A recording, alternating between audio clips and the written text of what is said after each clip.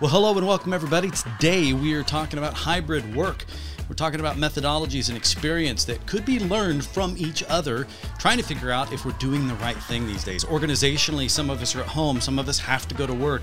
Organizationally speaking, we're trying to figure out what is the next plan for, what's the plan for next week, much less the 1 year, 5 year, 10-year plan. But there are some people that are doing really well, and there are some people that can offer guidance in terms of what we could be doing better and how to even benchmark yourself against others. It's all about hybrid work on today's Tech 37.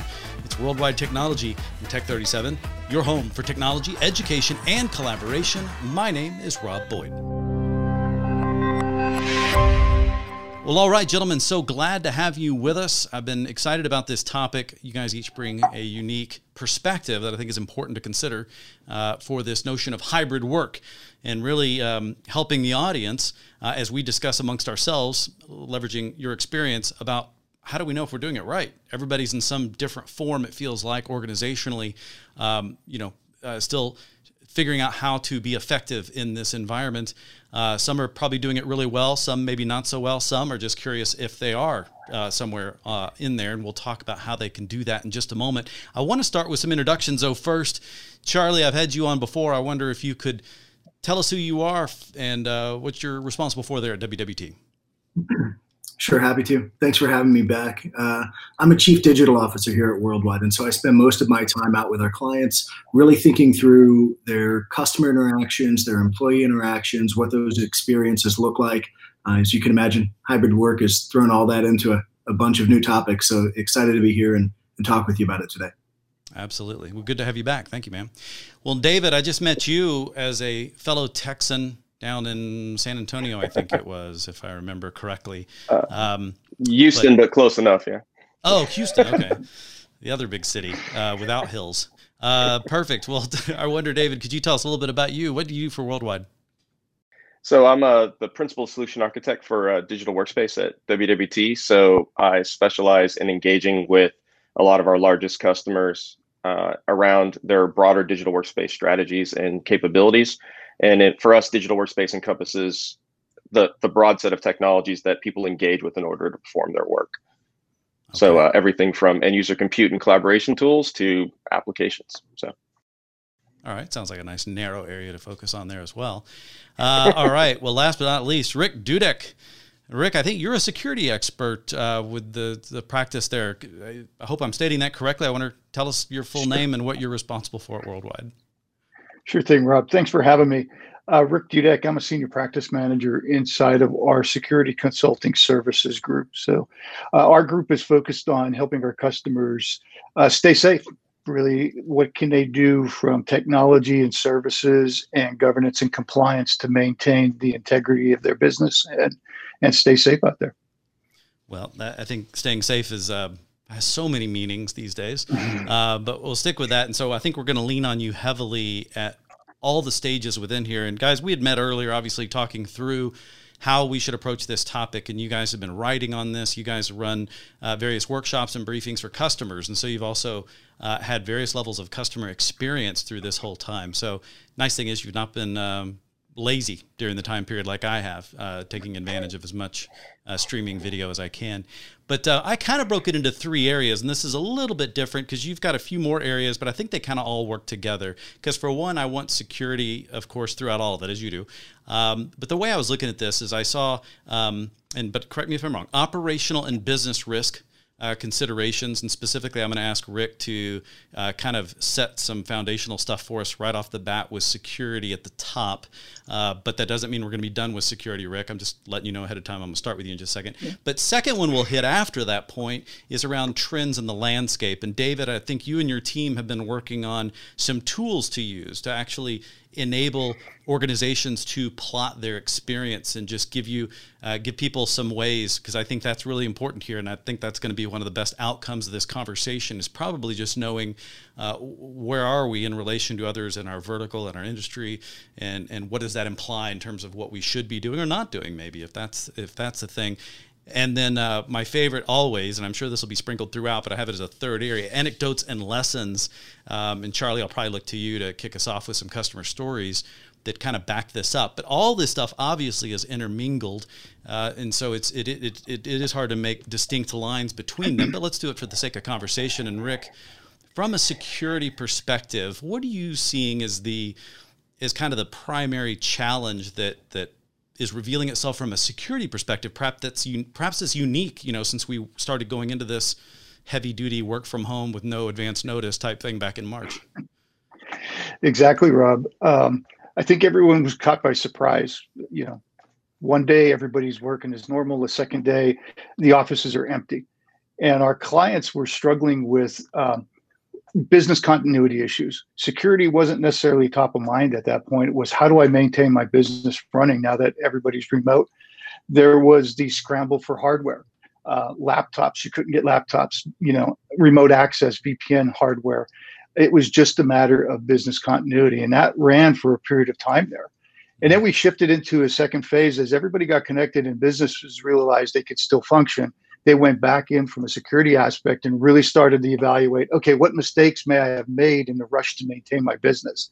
And how do I start shoring that up? And what do I need to do now to make sure I'm just as secure as I was when everybody was in? And then this next phase that we're in is we start to bring people back. Our clients are reevaluating what they're doing today is, again, a third time of what does the long term mean as I move forward. Well, and I feel that's kind of the landscape, Rob. Yeah. No, thank you. And I feel like part of this, and I just want to acknowledge it up front, is there's the whole, whenever I'm talking to a group of technologists about what everybody is scrambling, because I watch different customers at different levels struggle with making these transitions. Some still are, some have really aced it, in this type of thing. But in general, it feels like everything everybody is going through is something that each one of us in our own different way has been preaching in the past to be prepared for. In other words, the ultimate business resilience exercise is happening in real time at this point. But still on the topic of operational and business risks, David, I wonder if you could weigh in on your perspective on the important things to consider in this category as we're approaching this subject of hybrid work. Yeah, one of the key things that you really pointed out was what we saw across our customer base was groups that had kind of embraced the any concept, the ability to work from anywhere. From that perspective, really did well or did better initially, because they had already kind of adopted some of the tools and some of those capabilities that allowed people to return from home. And some of them leveraged, some of the legacy strategy around VDI and other capabilities in order to execute that.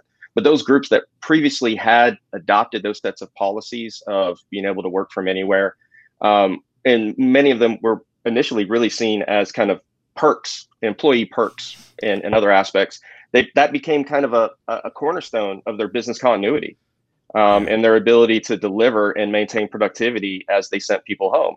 And as Rick was pointing out, a lot of these people did reasonably well. They limped forward, at least initially, when they first sent people home by leveraging those sets of strategies. But then they very quickly ran out of capacity and capability.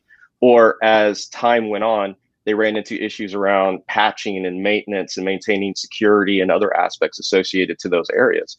And those became some of their primary business challenges.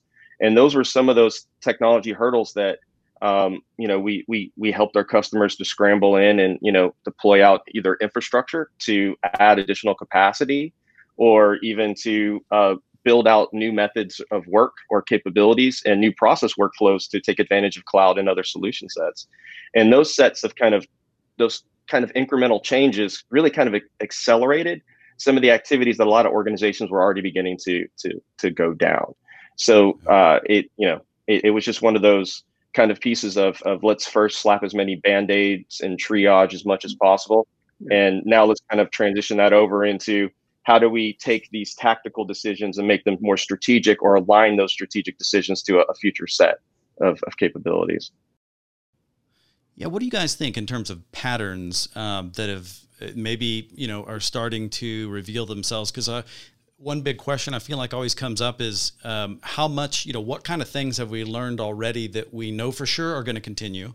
Because there's been some positives out of this. Then there's some other things that are, I know quite a few people. I'm thankful that my kids are older, but anybody that's got younger kids and have any kind of homeschooling going on at home, my heart continues to go out to anybody dealing with that, because I don't know that there is any good answer for that. It is what it is, and hopefully you don't lose your mind in the process.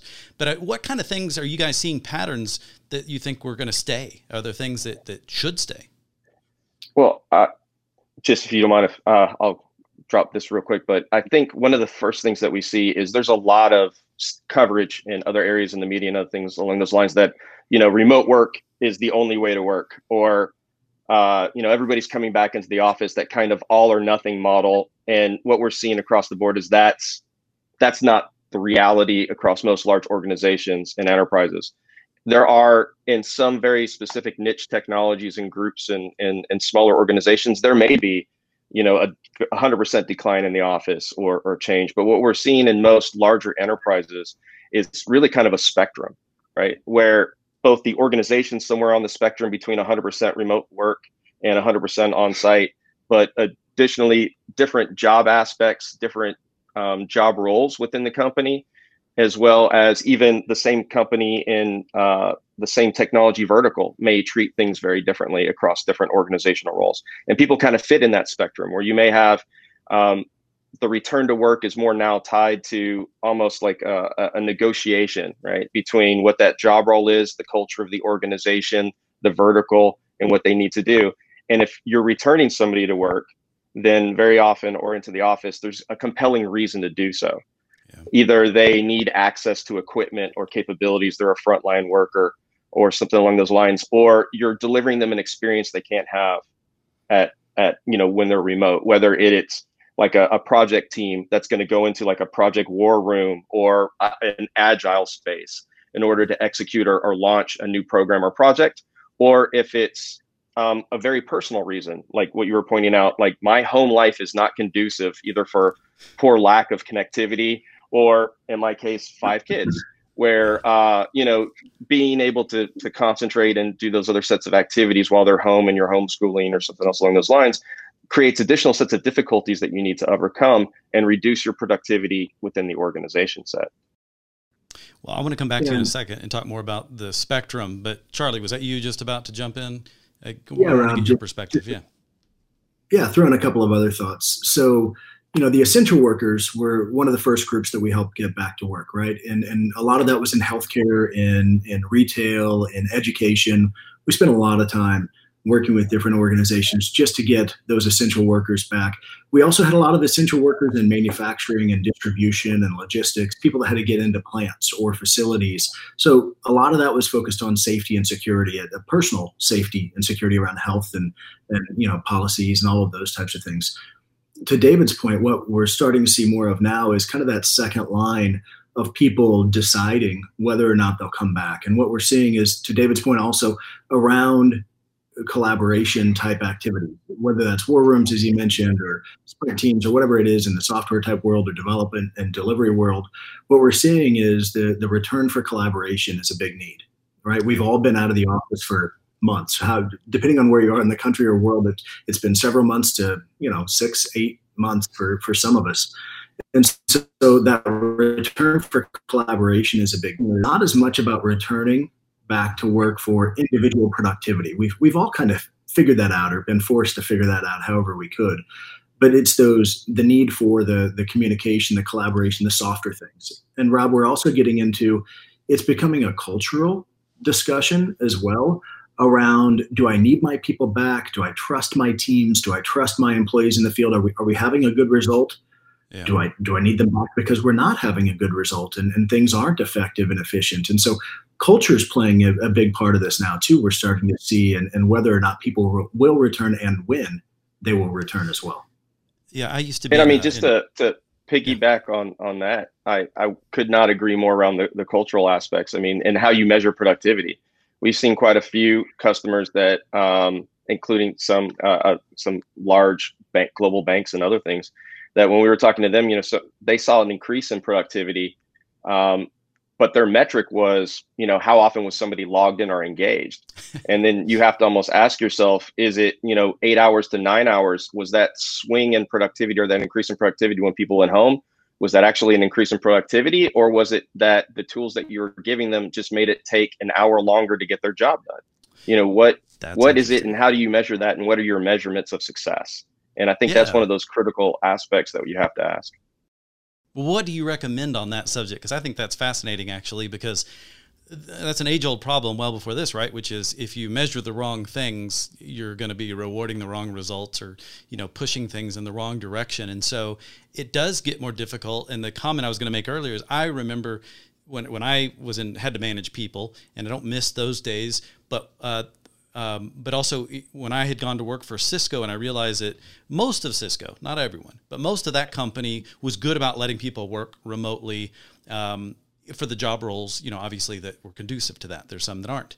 And, but there was still a difference there were some managers that were what we called, or what I heard referred to as line of sight managers. They had no ability to assume that you were doing the right job, or a way to measure and say, I think they're doing a good job, if they didn't see you, because they measured it based on seeing you in the office. And obviously this has got to be for those type of managers, not that they're bad managers. It's not someone I want to work for, but nonetheless, they could be fantastic in other areas. They must be going through quite a change when they're forced to not do that. But are you guys seeing, or are you recommending different metrics and ways in which to what kind of things people should be looking at, or is it straightforward as just realizing it's a problem and addressing it?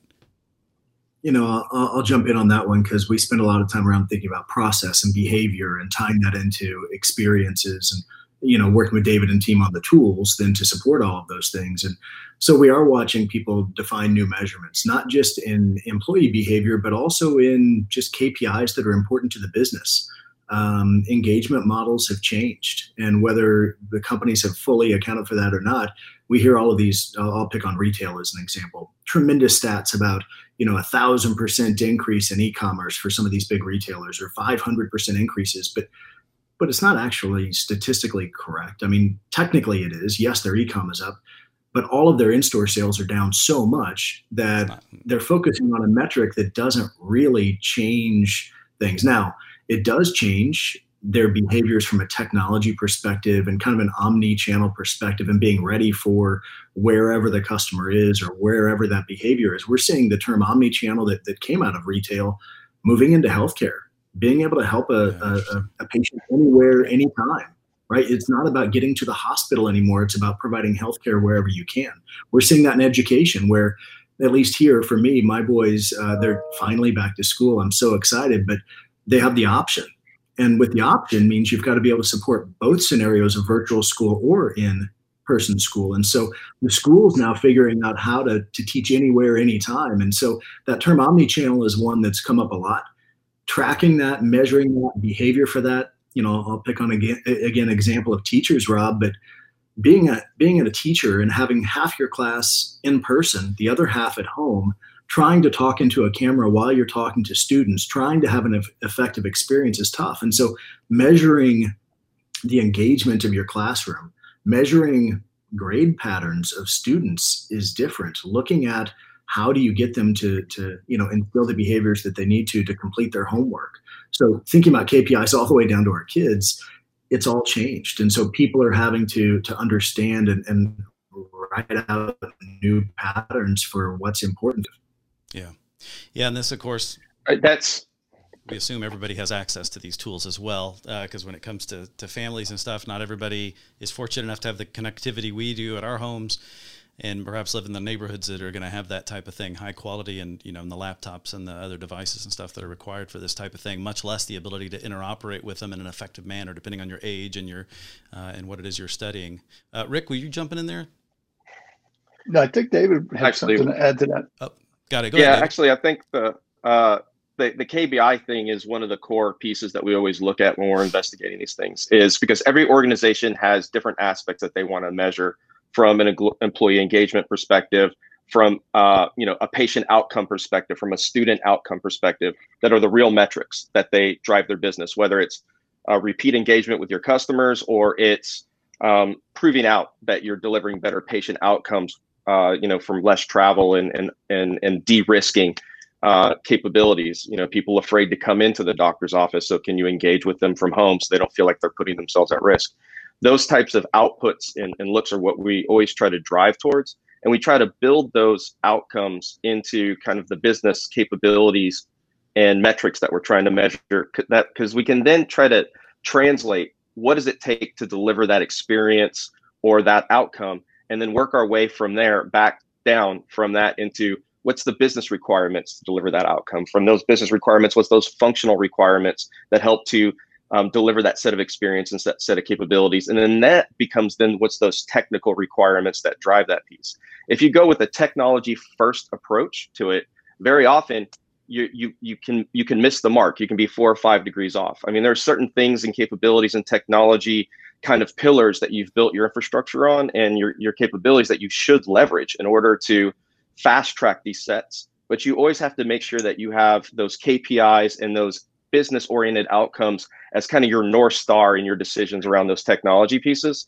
So that way you can unify the direction across all these different disparate technology pillars, so that, you know, your collaboration tools fit in to allow you to do that seamlessly and integrate into your workflow processes. Your your application delivery to any device anywhere fits in, so you can give people the right applications with the right access, you know, anywhere where they need to be. That your network infrastructure matches that up, because now that people are home or going back and forth into the office, you have that trifecta of kind of latency and security and other aspects where decisions can hairpin you down and create a poor experience, both for your customers as well as your internal employees. And that becomes really critical in your ability to deliver these outcomes and that success. Well, and David, I know, so I want to know how much this fits into, we kind of teased this tool set that you and your team have been working on, that you referred to, I believe, as the spectrum. And the idea being there, as I loosely understand it, is being able to identify where you are in a range of possibilities, so that we could kind of visually see. And I think that's going to be something we share attached to some of the things people can link to after the show or during the show when they're watching this. But I wonder if you could walk us through kind of what is the spectrum, how did this come about, what is it good for?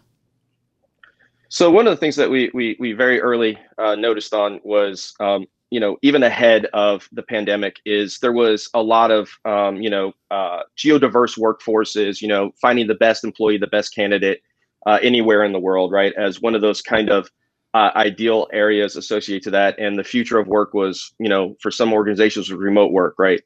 And we also saw that there was some pushback from remote work and open office concepts and other things associated with groups. As well, where people were focusing and saying that, no, we needed to bring people in the office because of aspects around, that inter-office collaboration and other aspects. And really both sides of that was that size 9 shoe problem. Like, one size fits all, everybody's going to get a size 9 shoe. And that model just has not worked across our enterprise customer set. That one size fit all just doesn't fit it, doesn't fit everyone. So the really identifying the personas, the workflows, and the culture of each individual organization becomes very important. And it's hard to come in with a prescribed kind of, OEM centric, here's the tool package that you need to do this, without first sitting down and really understanding what's the culture of the organization, where they want to go, and what they want their next generation set of experiences to be, and everything from their digital tools and capabilities through to the physical workspace and how they engage in and out of the office. And that kind of evolved into a lot of persona-based activities, and not, just those traditional set of personas of, here's a knowledge worker and an executive and a frontline worker, but really kind of drilling down into what are the real capabilities and where does that sit in? Is it, and intuitively, like some of these generic personas, we'll see like a construction worker as a persona, but and you could say, oh, that's pretty specific. But then when you really think about it, the tools, like that digital capabilities and the tools that you deliver are different, even within that persona. Just like, kind of intuitively, that the tool belt that you give an electrician and the tools that are on there are different than the tools that would be in a plumber's tool belt or the guy doing your roofing. Yeah. And I know somebody was about to tell a joke that they told the last time too, but that's fine. Plumbers don't wear a tool belt kind of joke. But sorry, I beat you to it. But that kind of concept and piece, and doing a kind of a fit for purpose type of identification, so that your field sales group, for example, might sit on that spectrum, mostly geared towards remote work that comes in for, either project or sales events and other aspects associated to it. So they kind of fit in that spectrum geared more towards that, 100% remote work kind of aspect. But that may be different, as you were pointing out, into the culture of your organization, where maybe field sales are expected to be in the office 2 or 3 days out of the week, right? To engage with the internal sales or other engineering teams. And so that may be the same or different within the same industry or the same vertical, or, company or to company or division to division. So you really have to kind of understand what those nuances are within the organization and really engage with them and find out what the outcome that they're trying to drive towards, so that you can deliver the right tool set and kind of the tool ecosystem in order to deliver that outcome. Well, let me ask you, and we all left you hanging on your joke there, for that dead silence feedback that we all love on remote conferences of any sort. But I saw Charlie smiling, so I'm assuming that he was thinking about plumbers and whether or not they wear belts. But I actually want to ask Rick about when he talks about the personas and the different things that are happening as we redefine how we look at work getting done. From a security perspective, is it fundamentally different, or is it, I feel like a lot of us, anyone that's touched security, first always goes back to the basics that we never seem to do right. And I figure those probably never go away, but are there some unique things that are being done differently or mistakenly, perhaps, that we should be aware of in this area? Sure, Rob. There's the persona example is great when you look at it from security. We see customers wanting to take that even a step deeper than just the persona and down to the individual. And you start talking about identity, and identity being the foundation of what now the buzzword, again, after a decade, is zero trust. And a lot of our clients are wanting to dive into what does zero trust mean. And that's actually matching the individual users through their identity to the data and the applications that they should be able to access and nothing else, right? Trust no one, but explicitly grant that trust. And we're seeing a lot of conversations around that, especially now with the dispersed workforce, because you have that access. Yeah. Companies at one time had that traditional virtual private network. When you worked remote, you dialed into the central site. You had equipment sitting there.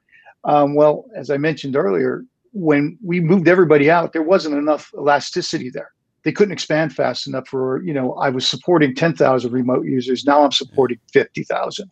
I could not grow that fast enough. So the visibility shifted to the cloud, my cloud-based remote access. And the other term you're hearing, the acronym is SASE, but it's a secure access services edge. It's putting the security at the edge of the cloud versus back in that data center.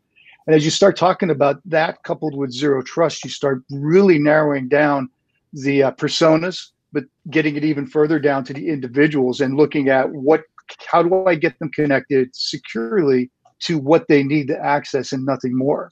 Yeah. And we're seeing an awful lot of conversations, and that whole model also starts bringing in some economies. As customers and our clients look at the central site and that stack of gear that they're putting in at their central site, if I move a lot of that to the cloud, because along with SASE, not only remote access, but I also get data loss prevention capabilities.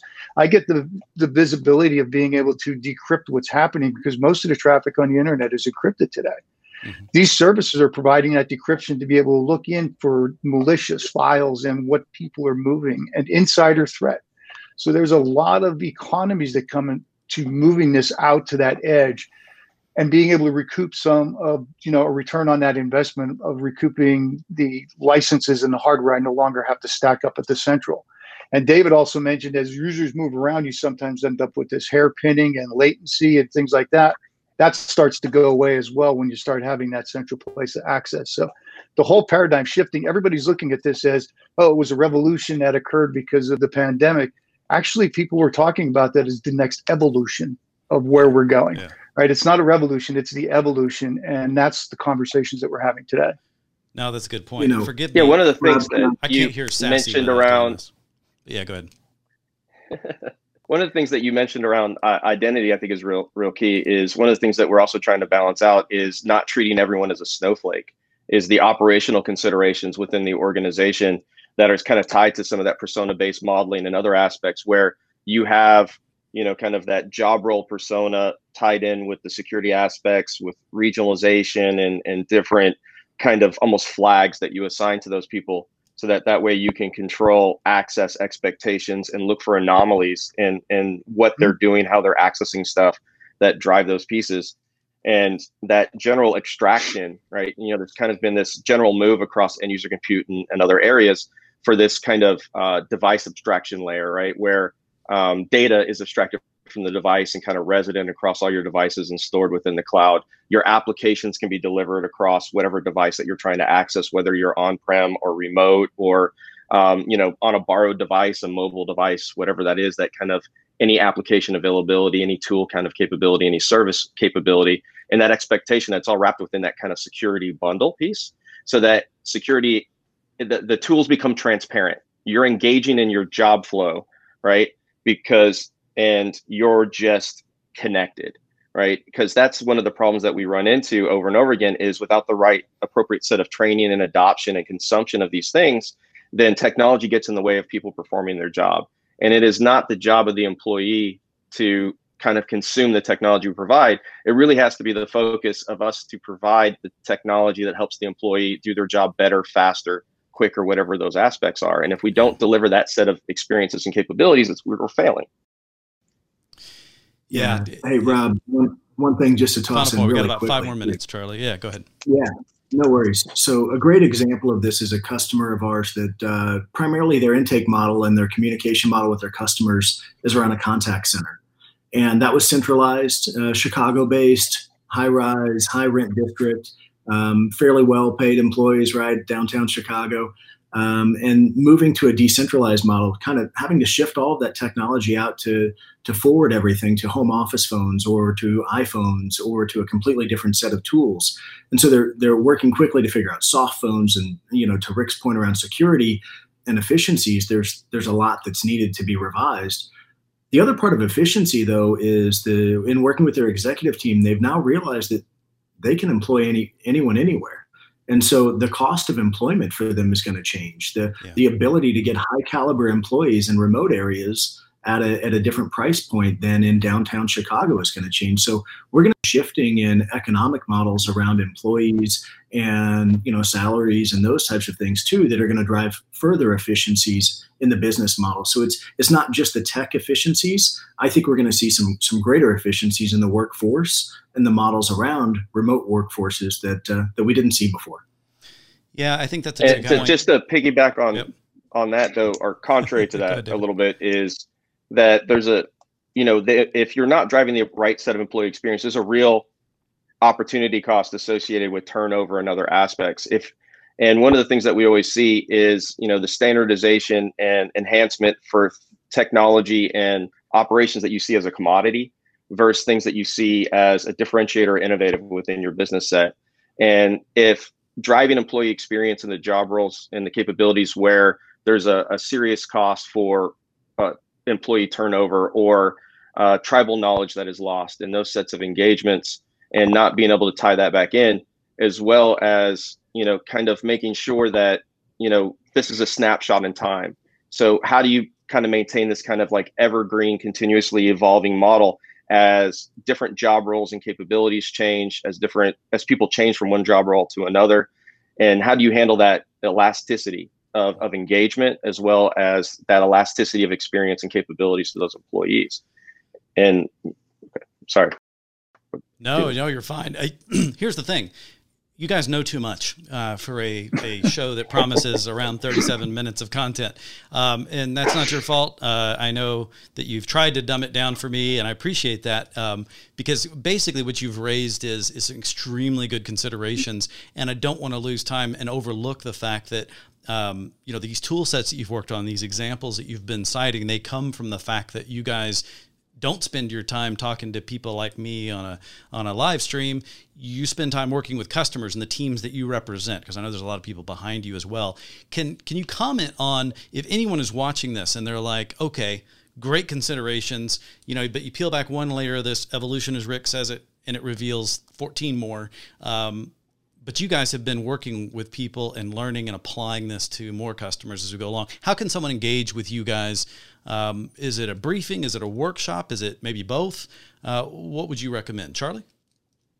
Yeah, we offer a host of both, really. And you know, if you look at the platform wwt.com and you dive into a couple of these topics around remote work and collaboration, we have some business continuity things out there as well.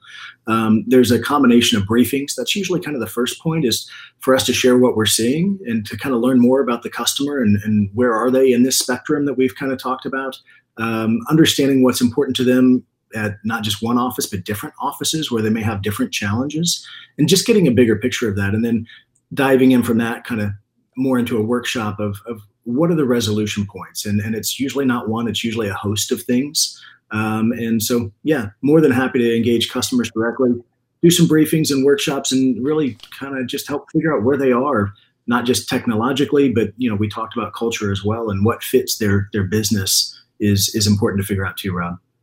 Yeah, I want to thank all of you. I mean, as I go to kind of recap here, just to wind it up, basically, as you're talking about, I keep coming back because I think it's important. It's not a revolution, it's an evolution. I like what Rick kicked off with us there. I also like the fact that you guys are taking in the employee consideration versus the ownership or the you know, those running the show, because it's a two-way street in a lot of ways to be successful here. But one thing that jumped out, you guys are saying, hey, it's not about a certain tool set. It's not about a certain, it's nothing you're going to buy that's immediately going to solve these problems, so we can turn away from those magic bullets. You're talking about the employee experience being a definite slice for the pie, but design is important to fit for purpose. It's not a one size fits all, not a size 9, which made my toes hurt a little bit even when you said it as well, David. But there's pain that people are going through, but there's also some wonderful things to take advantage of and say, how do we prepare for what we've learned and where we go next? Because there's no question that you know, the world will continue to move on, and it's all of us collectively are just trying to figure out how to be as effective as we possibly can.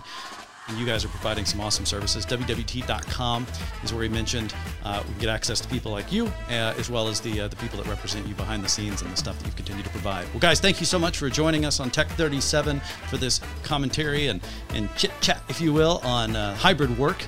A lot to consider, and I look forward to doing more of it with you as we go forward. Thank you very much, gentlemen.